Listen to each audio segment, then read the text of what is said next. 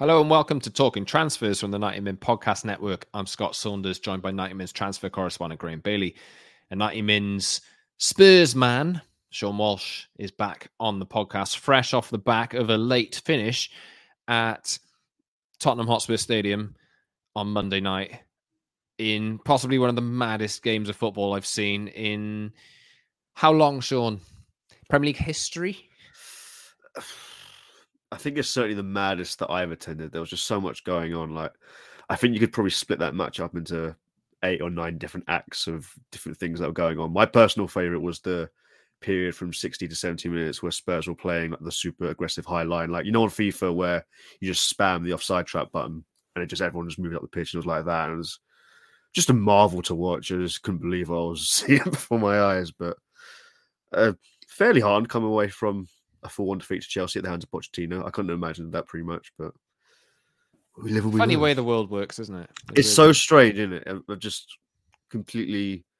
I don't know what the season's going to bring. Anything can happen. And the Spurs nearly nicked a draw at the end as well, so those are the sliding doors moments. Nearly. Chelsea could have also scored 10 for me, Graham. Okay. Graham, what did you make of it? Yeah, it was fascinating. I think that...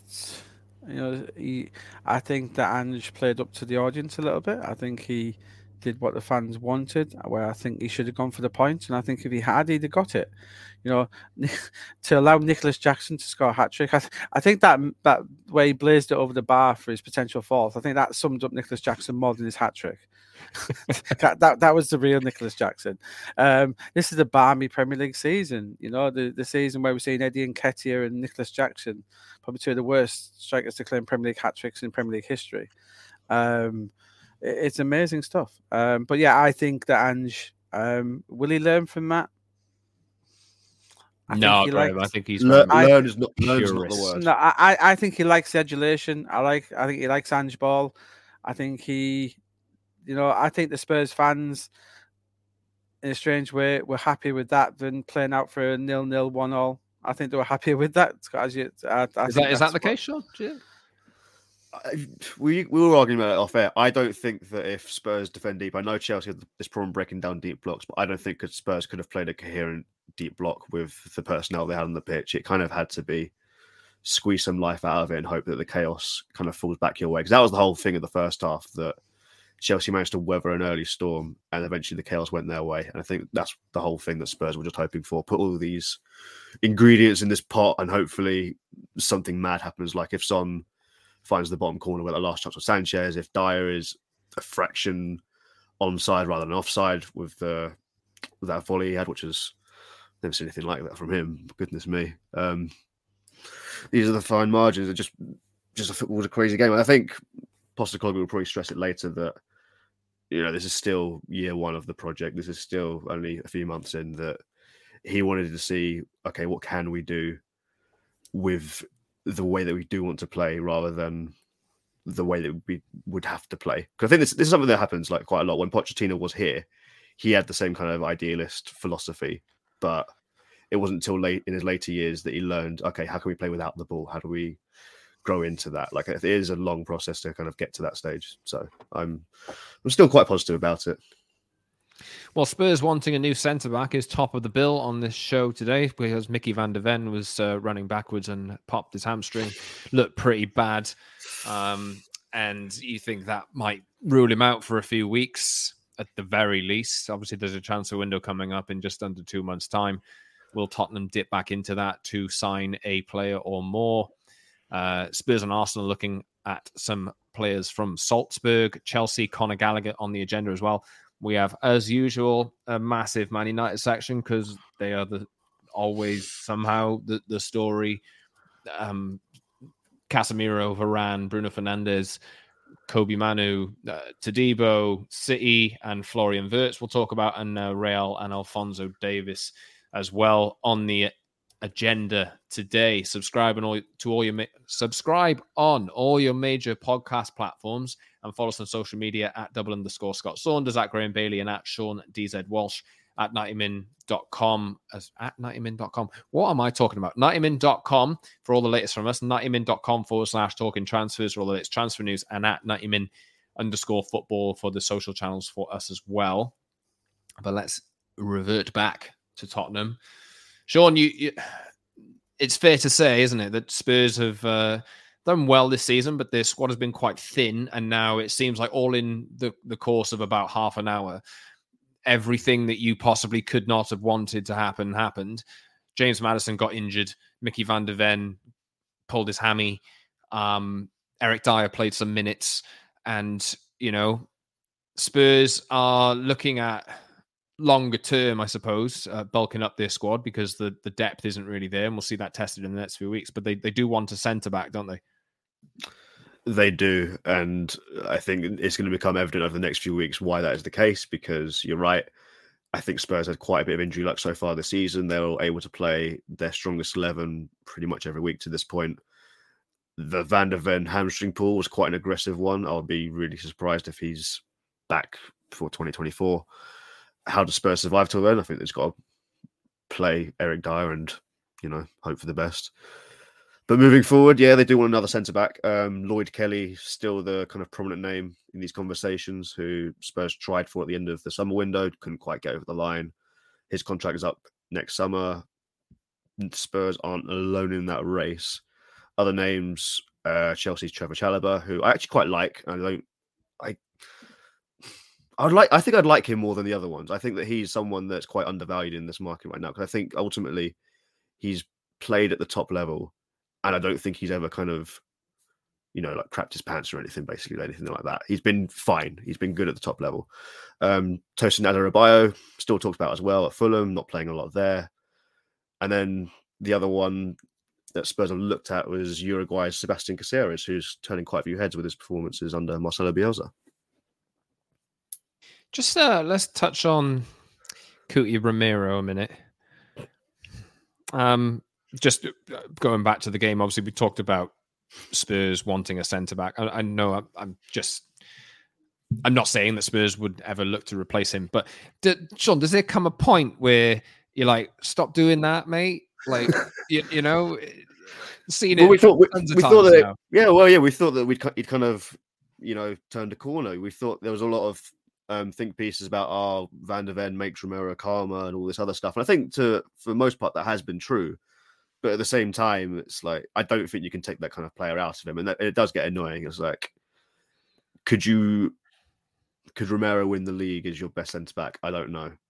But he did win a World Cup as Argentina's best centre-back.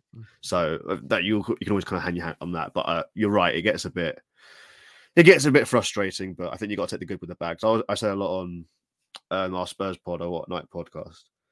I do think Romero has been quite underrated so far this season, that he has done a lot of good that kind of gets overshadowed because he moves in a way. I describe him like a caveman, and I think that extends to his tackling as well. But because people have this perception in their heads what he is like, they kind of overlook the good stuff that he does. But yeah, it's not a time to talk about that after he's been sent off 30 minutes into a London derby. Yeah, Graham, any more to add there on Tottenham's plans for, the future months? We'll talk about the Salzburg players in a minute, but anything to add at centre-half? In terms of January, the message coming from Tottenham, even before the Romero incident and Van der Ven, was always a centre-back. They wanted to come in. Maybe another forward. And then the midfield, because I came in, when I was asking the questions, when I was speaking to someone at Tottenham, I thought midfield would be something really high up, but it's seemingly maybe a one in, one out. If Højbjerg left, maybe someone. I think they may have been thinking midfield something for the summer. Obviously, they have both Sarr and Bissouma missing the AFCON. It's an interesting one. I don't know what Sean thinks. Does he see is Skip obviously going to step in along with Højbjerg? Is there another one in there that I'm missing possibly? Bentancur's back now. Yeah, so you've got them three. So you can see why they are thinking, unless they allowed, and obviously Skip and Bentancur aren't going. So Højbjerg out possibly. You can see why they're thinking actually. So fair play to them. A centre back. And it is a third choice centre back they're looking for. They're not Van der Ven very happy with. Romero, still very happy with 25. Still arguably not at the peak of his powers yet, Romero. I still think he's a fabulous player.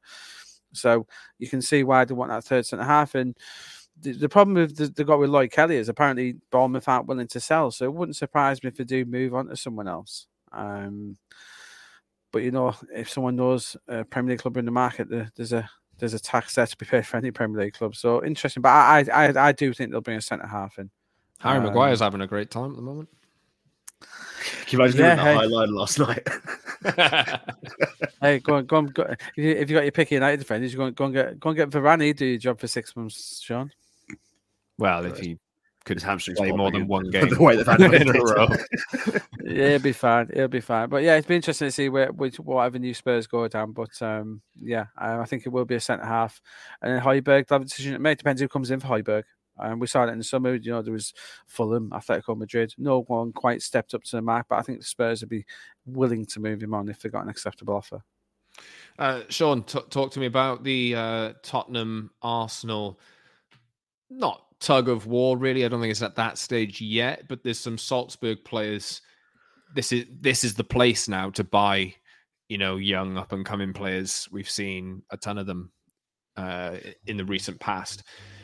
Who are next on the agenda? Who are the next big names? If you play Football Manager, you probably know them. That's out now. But yes, indeed, there's 3 on the list that I have. But Sean, I'll let you take it. Yes. So first up, Lucas Gorner-Duath, who I believe he was up for. The Golden Boy Award. I remember thinking we did the rankings, and I think he was up for that.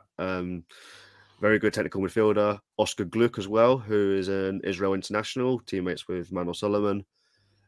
I've been kind of dazzled by some of his performances in. He signed for them in the summer. I think so. Yeah, I think he was linked to the Premier League. Yeah, but he was. Yeah, that was it. Yeah, he's looked. Actually, he's kind of someone that pops off the screen. Like you could sit someone down who doesn't know a lot about football, but they would watch and they'd be like, "Oh, that Oscar Gluck guy, he's like one of the best players on the pitch, right?" That's the kind of player that he is. And then Karim Konate as well. But as you were saying, Scott, I think this isn't a secret that Salzburg are this talent factory. Arsenal and Spurs watched Salzburg win 2-0 at the weekend. Konate scored both the goals. This is how the smart clubs operate now, and I think Arsenal and Spurs are starting to become 2 of the savvier clubs in the market. I think both clubs have had a lot of hits recently. Kai Havertz withstanding, but forward? How much is number forward, Scott? Sorry, Sean. Number forward for Spurs. How likely do you think that is? Maybe it might be a Richarlison out, then one in, maybe same as in midfield. Yeah, it's probably a case of that, and I think Spurs do have a lot of belief now in Alejo Valise as well, who they brought in the summer. He's been kind of fast-tracked into plans already. I think ideally they would like someone who could play wide as well. That seems to be my inclination, but I think they do have a lot of faith in Brennan Johnson at the same time. I think they're just looking for more options that you can rotate. I think what the last few years have taught us is that the best teams like City and Liverpool, they have these so many different ways to hurt you. They can bring on so many different players. I think there was a game recently, I think it was Liverpool, and they ended up with like all 5 of their forwards on the pitch and they scored a goal late on or something. And you're just like, well, obviously it's going to happen. They've got all this quality. And I think now teams are starting to move in that direction with how many quality forwards can we really get on one team.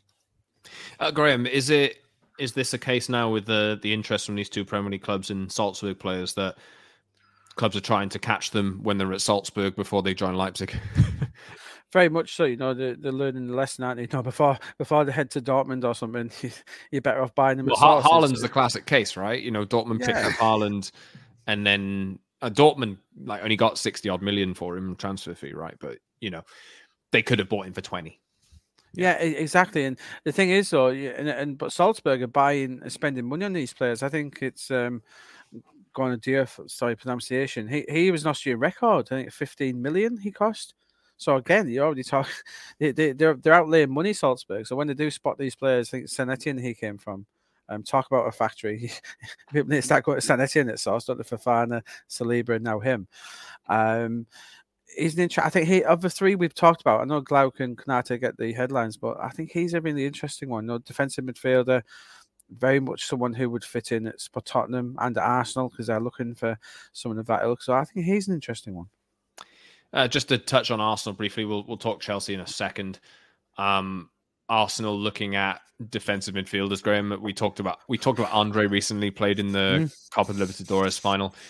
Just to round off on Arsenal there, why are they looking at a midfielder?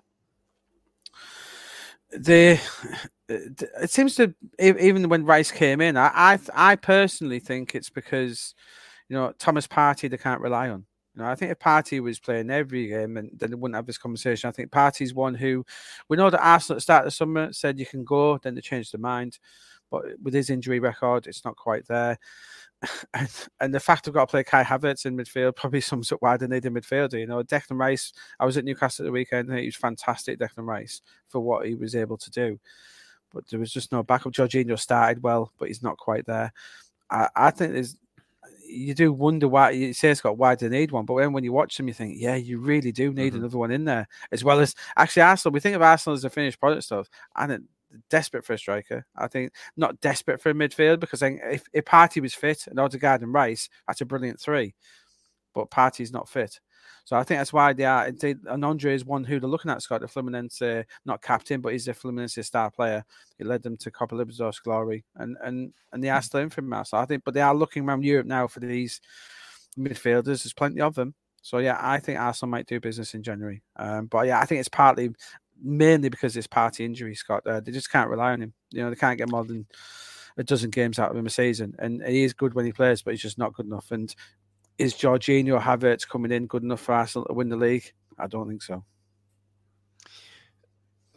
Obviously, Arsenal strikers is another topic for another day. Potentially goalkeepers as well, because we've obviously since we last did a podcast about the fallout about the goal that was at Newcastle, this kind of thing. Oh, we got Sean on to talk about how bad David Raya is. Yeah, every day I log onto Twitter and it's a new Arsenal fan abusing me about what I've said about David Raya in the past.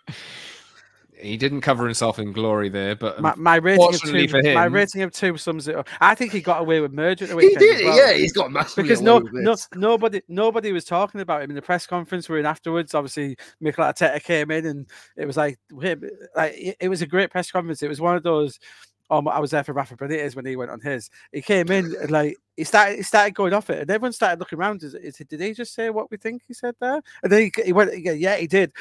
Quick, it was. And then they doubled down with a statement the next day. Let's actually veer in this direction. We'll come back to Chelsea. I do want to, but since this has been such a massive topic, and Graham was there obviously for the post match. Where do we sit on this? Well, I'm talking to a Tottenham fan here, but where do we sit on this? Graham, I'll come to you first, because Arteta made a pointed statement. Disgrace was the word used, and then Arsenal doubled down on that with an unacceptable refereeing decisions statement, literally on their website statement and on social media. This is divided opinion, really, about the standard of refereeing, this kind of thing. Where do you sit on it? I like Arsenal backing their man. I think I like Arteta coming out and saying that. I think it's embarrassing. If you're going to come out and slag it off, do a proper job of it. And he did. Yeah. There was no sitting on the fence there. There was no Eddie Howe. I haven't seen it extra with a little cheeky smile on his face. Oh, he must have seen the replays. I haven't seen it. Yeah, you don't watch the replays if you don't want to see him. I thought he was completely well within his rights. I thought the Andy Madley, the third official, Newcastle fans were screaming, shouting. I thought the Havertz one was a 50-50, possible red. I don't think it was, personally. I think it was a nasty challenge, but I don't think he caught him outright. I don't think it was a red. But Bruno, as you know, guys, one of my favourite players, how he didn't get a red card for that forearm smash on Jorginho. I thought it was one where it didn't look as bad in slow motion. In real time, you can really see the force in which he hit him. How Andy Madley has looked at that and thought, that's fine for Premier League football, okay. But then the goal, the goal line technology, we know we can't give. There's a curvature of the ball, which is so annoying, we can't tell. But then the push from Joe Linton, then even possible offside, I don't see how the goal stood. So, and I think Arteta is right, that's it. The way City and Arsenal are going, it could come down to a point at the end of the season. It really could. And that could be a huge momentum shift there. I think Arteta was right. I think it was disgraceful, and Andy Madley should have to come out and explain himself. How he had 4 VAR decisions that he gave all 4 to Newcastle. The goal line one, no, but I think he got the other 3 wrong, massively. Sean Ange came out after the game last night and said people should stop talking about referees because it's a really difficult job for them. What do you think? I agree. I think Guimaraes should have got sent off. I think that was quite obvious. I think my main problem from the Newcastle game was that the ref, Stuart Atwell, who always seems to find himself in these situations, just had no control over the game whatsoever. It was just this kind of cauldron, and he had no way of calming the players down and maintaining order. I think kind of Ange alluded to that. That's what he was talking about when he was in his post-match presser. He was like, referees used to be feared, they used to have the control, and now they don't. And now it's about a guy sitting in Stockley Park 100 miles away. And that was just the whole feeling from that Newcastle-Arsenal game. I think Arsenal actually got away with a really poor performance, that they've kind of been able to, put their hat on. We were aggrieved by VAR and the refs. And I think it probably is a foul on Gabriel as well. So I understand why they're aggrieved. But at the same time, I came away from watching that match thinking, wow, neither side deserve any points here. They should both leave with 0. And Arsenal got away with that. And Arsenal have put in a number of poor performances for several months. And I think this is just kind of masking what's going on. So I 100% right on the game. On the game's gone. You're 100% right. When I was sat there, and then we saw the first shot on target after 47 minutes, I was like, "Was that the first shot on target?" Yeah, it was a really. It wasn't a great game. Very bad. Yeah. So I think Arsenal have been able to kind of deflect away from their own shortcomings with this quite conveniently. I'm not saying there's like a conspiracy or anything, but I think David Raya being the main one. Arteta didn't get a single question about David Raya at the press conference. That's how much he got away with it. Expertly done by Arteta, you could say. The issue for me is if you're putting out a statement about something that is subjective and not factual, then I that's not for me. The Liverpool one, I didn't like the statement really, but I could at least understand it because it was incompetence. These are subjective decisions, and Arsenal have, in my opinion, used it to try and swing an advantage in their direction. But anyway, let's drift back to the winners. You're going to be a very brave VR man to give much against Arsenal for the rest of the season, aren't you? Yeah, well, exactly. I think they know that. Was their favour in the next few weeks, didn't they? After the 100%. Yeah. So I feel like that's calculated to me. Anyway, Chelsea were the beneficiaries of some VAR decisions on Monday night. We've obviously talked about them winning that game 4-1. Nick Jackson isn't on the agenda today, but it's a big talking point from that. I think he had player of the match as well. Graham, we were talking all summer, really, though, about how they wanted to remodel their midfield, and they've signed Enzo Fernandez in January, and they've signed Moises Caicedo, both for over £100 million plus. And Romeo Lavia as well, who we haven't seen, and I've forgotten about. But there is one player in there that we were talking about potentially leaving Chelsea in the summer. Mm-hmm. Conor Gallagher. He's playing all the time, though. What's the plan? Yeah, the ball is almost really in Gallagher's court because there's Chelsea saying to him, look, you need to sign this new contract. It's getting towards the similar situation with Mason Mount. He's out of contract in 2025. So he's got basically 18 months left, Gallagher. And, Chelsea are not going to let players run down the contracts. And they're saying to him now, look, basically, I think Poch alluded to this at his press conference, they're showing an awful lot of faith in Gallagher. Not just handing the captain's armband, he's getting a lot of playing time even when all these players are available. And they're saying to him now, look, we've shown you like this, where you are in our plans, our thoughts. You're a key member of the squad. And they want him to sign a new deal. It's our understanding that they'll try to accelerate it during the next international break. Yet another one in November, with the hope that it doesn't get to January. They don't want to spend another window seeing being linked to Tottenham, West Ham, etc. If he rejects this new offer, I'm not sure whether he'd leave in January, but he will end up leaving the club because Chelsea won't put up with it. So they're not agitated, they're not annoyed at this moment in time. But if he rejects this latest round of talks, it'll start to get interesting. But I think he'll sign, he'll commit to Chelsea. Who's going to give him more playing time than Chelsea giving him at the moment? He's got captain's armband. He's playing for England, which I think is key as well. It's everything's. I don't see why Gallagher. I think he'd be hugely badly advised if he doesn't sign this deal. Personally, yeah, we'll see how that pans out. We know that we've talked about Newcastle in the past, and obviously they've got a Sandro Tonali-sized hole, but we've addressed their difficulties with FFP in recent episodes. So, might be difficult to pull off. But yeah, I would expect that to happen. To be honest, I'd expect him to resign.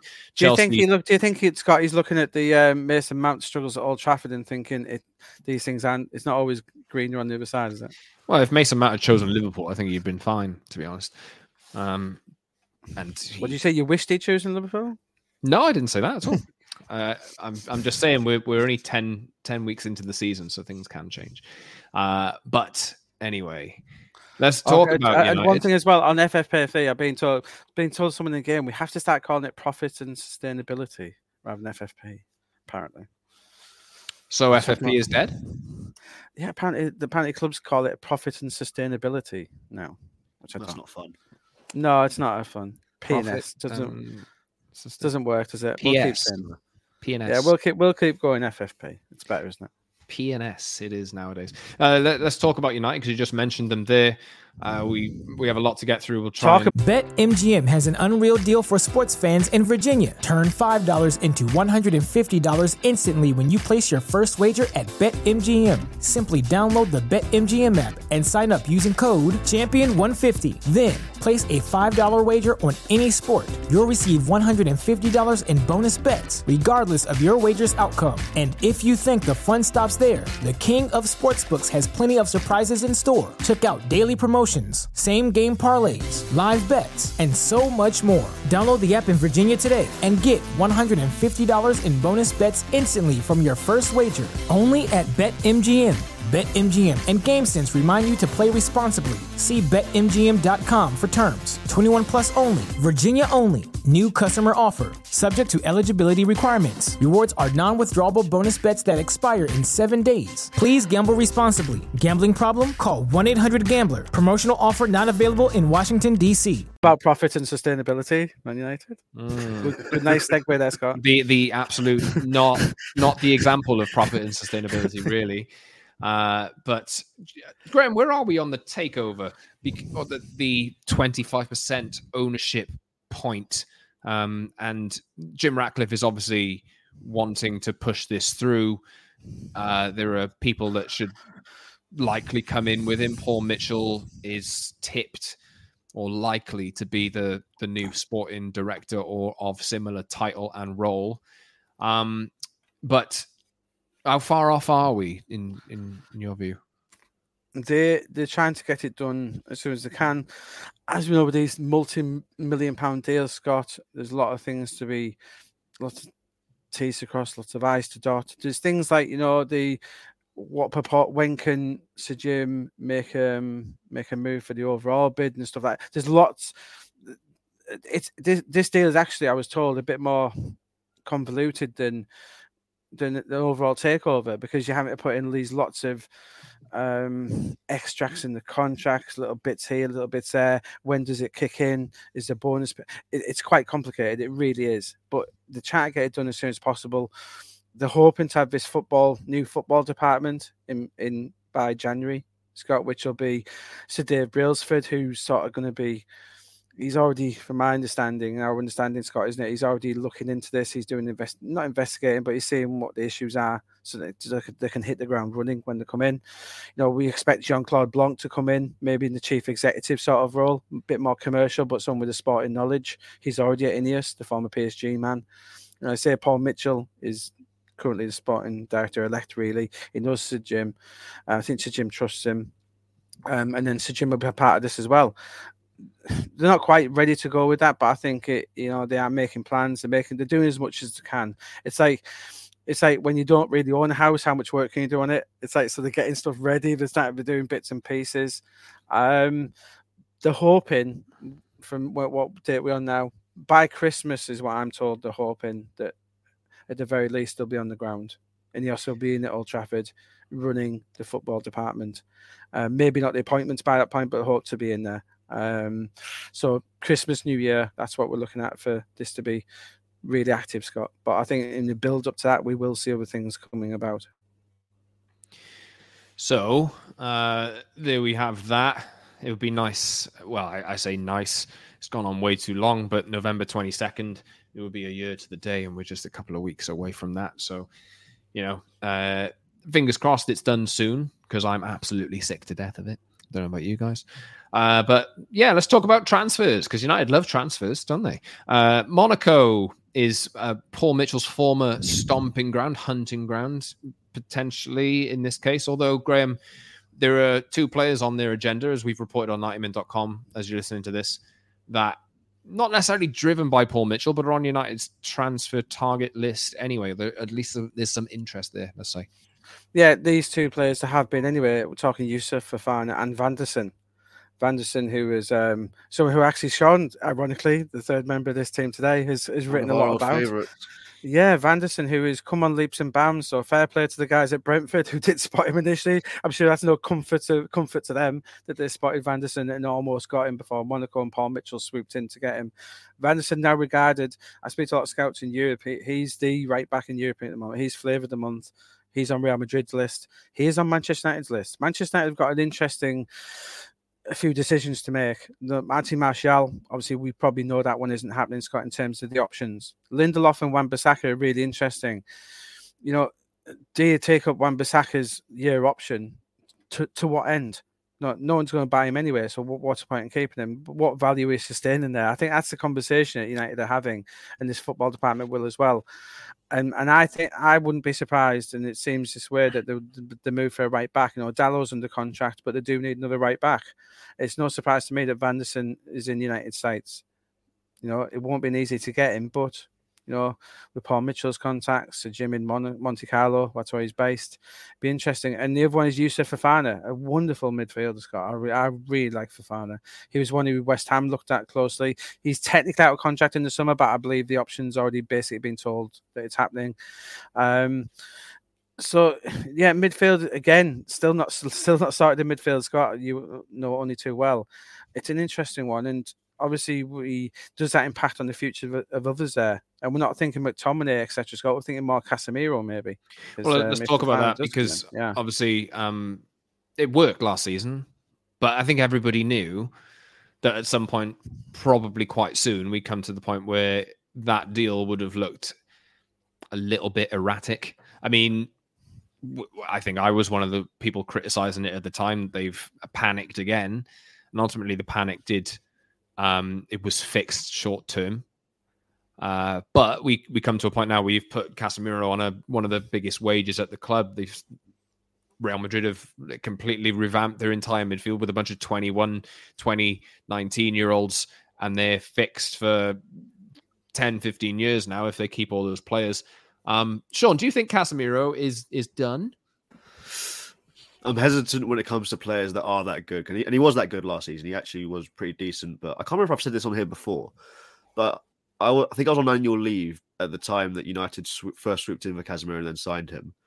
I didn't realise until 6-7 months down the line that he went for 70 mil in that range. I always thought it was a cut price deal. And that was why United were able to get him. I didn't realise that was such a huge outlay. And now it really does make you wince. It's like, ooh, for one season, you know. And then you got to buy another one. You know, the whole thing was for years. It's been United have a lot of midfielders who can play as number 8, but not really as number 6. And now you kind of need another one. So I wouldn't write off Casemiro, but maybe wrap him in cotton wool, but maybe break glass in case of emergency stage of his career. Well, Casemiro I think he's only 31-ish or whatever. So technically he shouldn't be right at the end. But Graham, there is we'll talk about Casemiro first, really, because we're talking about Fofana there, and you beg the question. It begs the question, really, like, do you really need another defensive midfielder if you've got Casemiro and Amrabat, who is only in on loan currently, and it's not exactly started brilliantly either. But why would they be looking at another person in that position? Does that suggest that maybe Casemiro is going to leave at some point? Yeah, it's our information, Scott. I think he is of interest to the Saudi Pro League, and you know we talked off pod. You know, it's one of those deals where I'm told United are not shopping him around, but suddenly if someone in the Pro League comes into United and says, "There's your money back," and we'll take his contract, it's a bit like the Fabinho and Henderson situations at Liverpool. You know, they weren't shopping them around, but when someone comes and puts those sort of deals on the table, it's going to be very hard to refuse. So I think that's where we are with Casemiro. And he turns, 32 in February, I think he does. So it's an interesting one. I think if the Pro League come in January, and we know they do like him, I think, especially with if Mitchell is in place by that point, or someone of his ilk, they're not turning down that deal. Well, Graham, we already know the United are on the profit and sustainability tightrope. So they're getting their money back for a player like that, especially if it's 70-odd million, that is absolutely massive. It's huge, and I think to wipe your feet on a player that you overpassed, as Sean said, you really did overpay for him, and it's not just the overall. It's size of his contract as well, Scott. So the overall deal is massive, overpaid in every which way. So yeah, we're seeing a lot of links like Varane, who I'm told doesn't particularly want to move to Saudi at this point in time, and obviously we're seeing the Martial link. But Casemiro really is an interesting one. I think that would be a real, I think a statement sale, if that's a term. I think moving on from him would be saying, look, thanks for everything we've done, but we need to restart the rebuild. And I think the rebuild does need to come in the midfield. It sounds strange when you spent so much money in the last 18 months on the midfield, but Graham, it's not quite United right. United's balance in the midfield. You look at Chelsea now; they've just spent 100 million on Moises Caicedo, who can do everything. Arsenal spent 100 million on Declan Rice, who can do everything, and United have a bunch of players who either are technically quite good, like Christian Eriksen, who can't run, or you have players who can't run who aren't technically that good. So, there's not really one player in there. Maybe outside of, I think they're drawing a pathway for Kobe Manu, who we'll talk about in a second, and I think he needs to be evolved into this team to see if he's good enough to do it. But the balance isn't there, really, is it? No, and that's the whole point of a Mitchell or someone of his ilk, is that you're bringing someone in to then find these gems abroad. And obviously, when we say Fofana in terms of being a bargain, yeah, he's only going to be 30-40 million, but that's the market that you might have to go down rather than. And to be fair, United should start looking at that market. They're spending more than that on most players, and most of them are not being successful. So why not?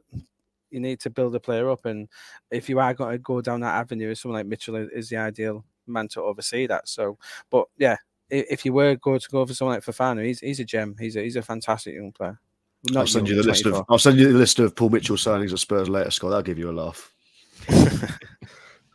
He did sign Son though, didn't he? He did sign Son. That was his crowning glory, really. He didn't sign Fofana.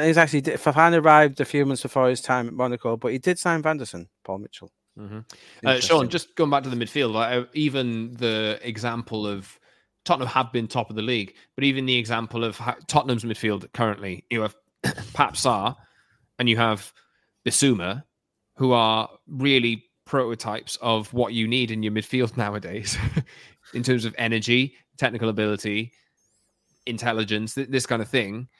And I don't have any of them, And Spurs didn't spend a lot on that midfield either. You think so? Bissouma is 25 mil. I think Sarr was around quite cheap as well.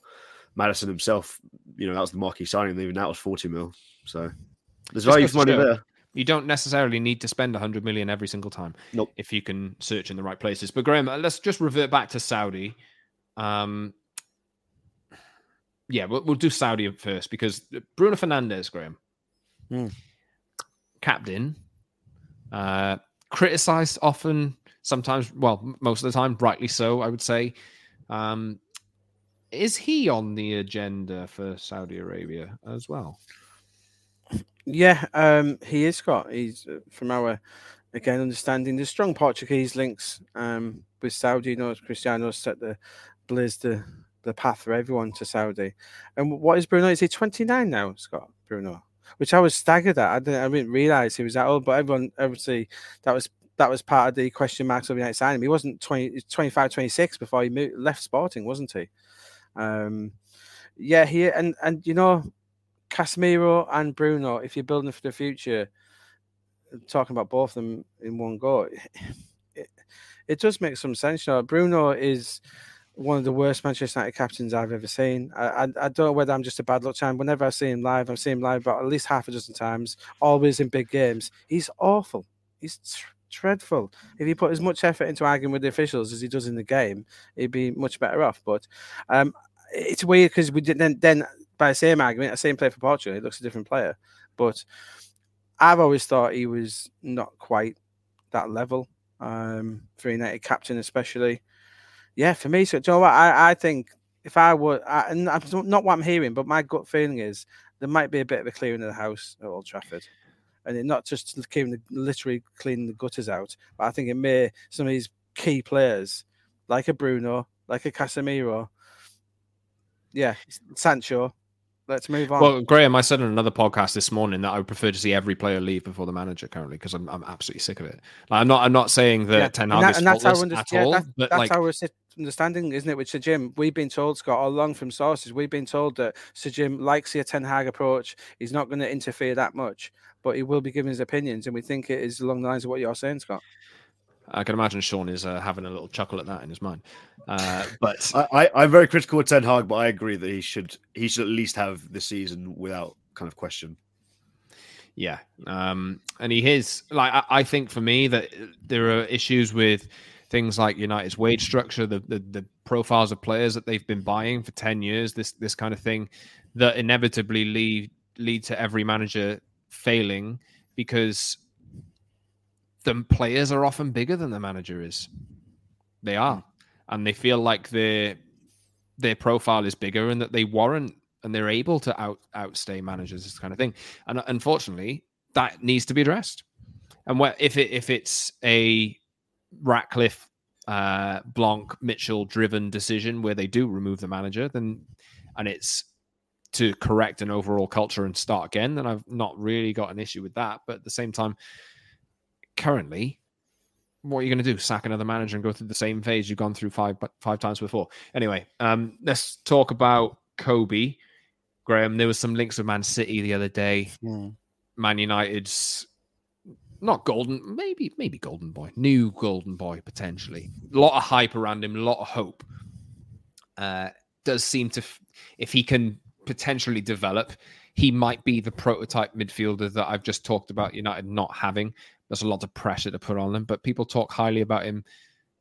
And I think he would have played a lot this season if he wasn't injured. But Man City wanted him, Graham.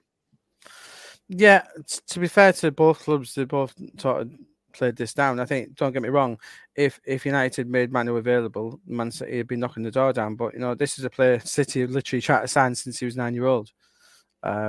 He's never shown any willingness to move across to the City. Luckily for United, he's been committed to the club and always will be. It's one of those where City, yeah, of course we like him, and if he was available, we would. But they haven't made any efforts behind the scenes. It was a bit of a mystery as to which clubs where this came from, and I understand the player as well. He's more than happy at United. There's not much into this. Yes, technically, City do like him and would sign him, but he's not moving.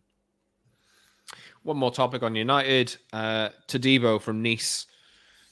They wanted him in the summer. Naturally, that one's going to come up again because of who's looking to take over the sporting operation. He plays for Nice. Jim Ratcliffe owns Nice. 2 and 2 equals Todibo. It's a nice link, isn't it? Yeah, but the problem is, I don't think Ratcliffe would want that. I don't think there's any chance of maybe Nice could becoming a feeder club. I'm not sure, or a sister club as it would be in the multi-club ownership world that we're in. But the problem that Todibo has got, any chance that he's got to move in January, are going to be scuppered by the fact Nice are top of League 1 at the moment. Remarkably, wonderful. Jim Ratcliffe has no idea what he's doing. Yeah, they're a very defensive unit. Only 4 goals conceded all season. Remarkable effort so far from Nice. So basically, Nice is saying, look, to Todibo, you can go in 2024, but if we're in Champions League contention, we're not going to sell you in January, which goes for all the Nice players who are performing well, but Todibo being the main one. And would United be looking at a centre-half in January? I'm not so sure, Scott. And even if it didn't take up Lindelof's option, I don't think a centre-half in January with Evans in there as well. I don't think, not that it isn't needed, because obviously Todibo would come in and be great. However, I think it's more for the summer, and Nice, as it stands, have told him, you can go, but not until the summer. We talked about Antonio Silva in the past, and there's Scalvini links over the last few days as well, which, these kinds of players. But yeah, I'm done with talking about United. Let's move on to City. Florian Wirtz is the latest name on their agenda, according to 90min.com, Graham. Yeah, he's not the latest. Now we've written about Wirtz. Well, it just so happens to be that they watched him. They went over and watched him, Scott, I presume they weren't watching Wout Weghorst, not to mention our little competition there. They'll have seen the Wout Weghorst goal, which is quite unusual. The Man City scouts who were in attendance at the Hoffenheim game, they saw Leverkusen win 3-2. Wonderful team to watch. I'm surprised not everyone's watching Xabi Alonso's team at the minute. They're doing so well. Wirtz was on target in that game. He's a player we know that Pep Guardiola loves. He had that injury, was it 18 months ago, the big injury he had? And so they were following before that, seeing his recovery from injury. He's now one of the best players in the Bundesliga again. And yeah, keep an eye on Wirtz. I think he's a perfect player for City. We've seen that they want this type of someone who can play all over number 10 a little bit, so Lucas Paqueta type thing. So it's no surprise we're watching him at the weekend. And we do know Wirtz was the main reason for their attendance. But obviously, when you're watching Bayer Leverkusen, there's an awful lot of players in that team who you will also be paying attention to. But Wirtz was the main point of interest for City when they were in Hoffenheim. City always got their fingers on the pulse, looking at, the next hot prospect to come out of whichever league it is, really.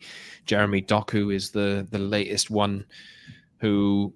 Sure, he's never really had massive numbers, has he, behind like goals and assist numbers, and that's been a criticism of him. But then he goes and he scored 1 and assist 4 against Bournemouth. It's a good start.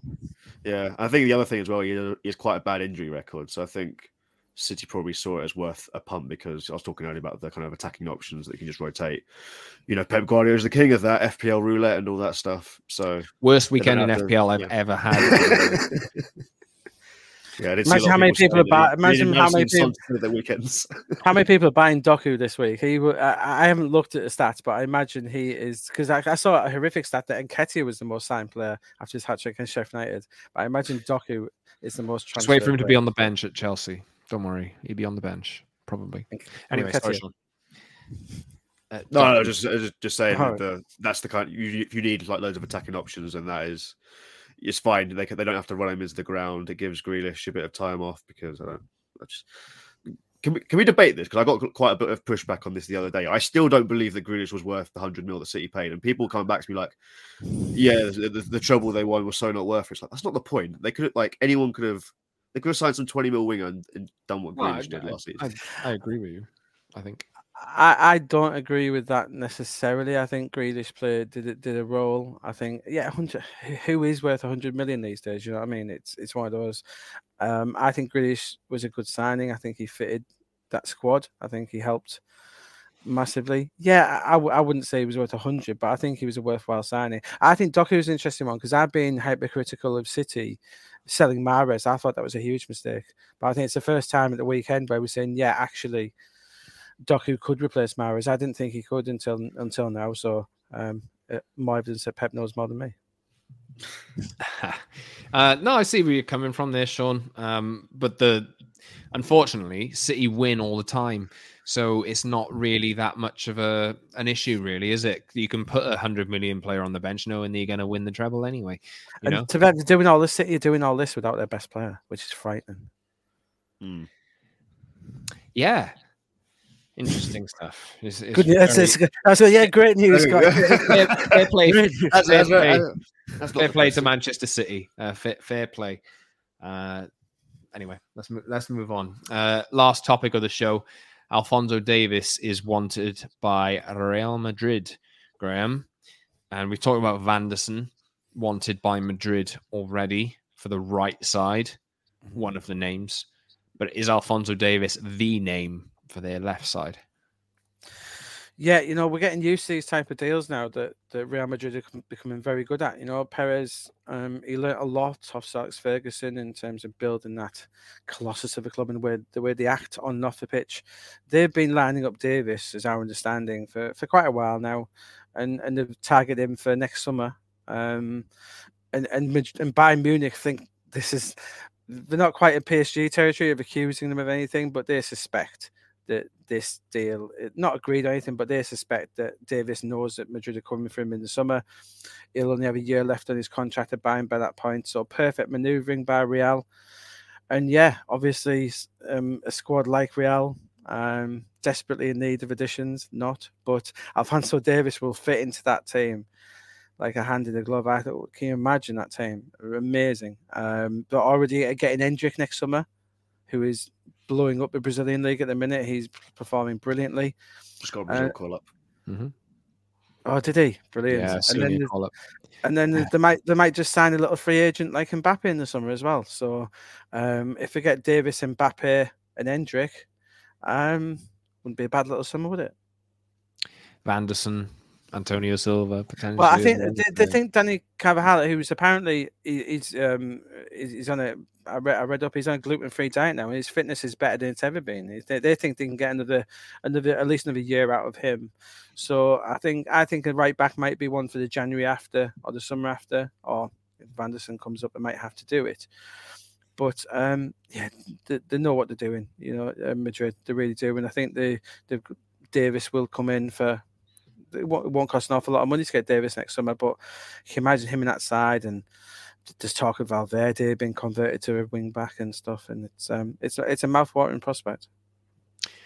That's it for us, I think. Get in touch with us on social media at @_ Scott Saunders, at Graham Bailey, and at Sean DZ Walsh. This has been Talking Transfers, and subscribe on all your major podcast platforms: Spotify, Apple, Google Podcasts, I believe is the other one. 90min.com. Not Google, Scott. Google are cancelling their podcast, aren't they? They're coming out the market. I'm sure I did an email about that the other day. Yeah, Google Podcasts. I will apologise and correct myself in next edition. It's not true, but Google are no longer going to be doing podcasts from next year, I think. Well, until next year, you can get us on Google Podcasts, but you might need to change your provider. Spotify and Apple are the ones that I use, so maybe follow suit. 90min.com for all the latest from us. 90min.com /talking transfers for all the latest transfer news, and at 90min_football for everything that we do.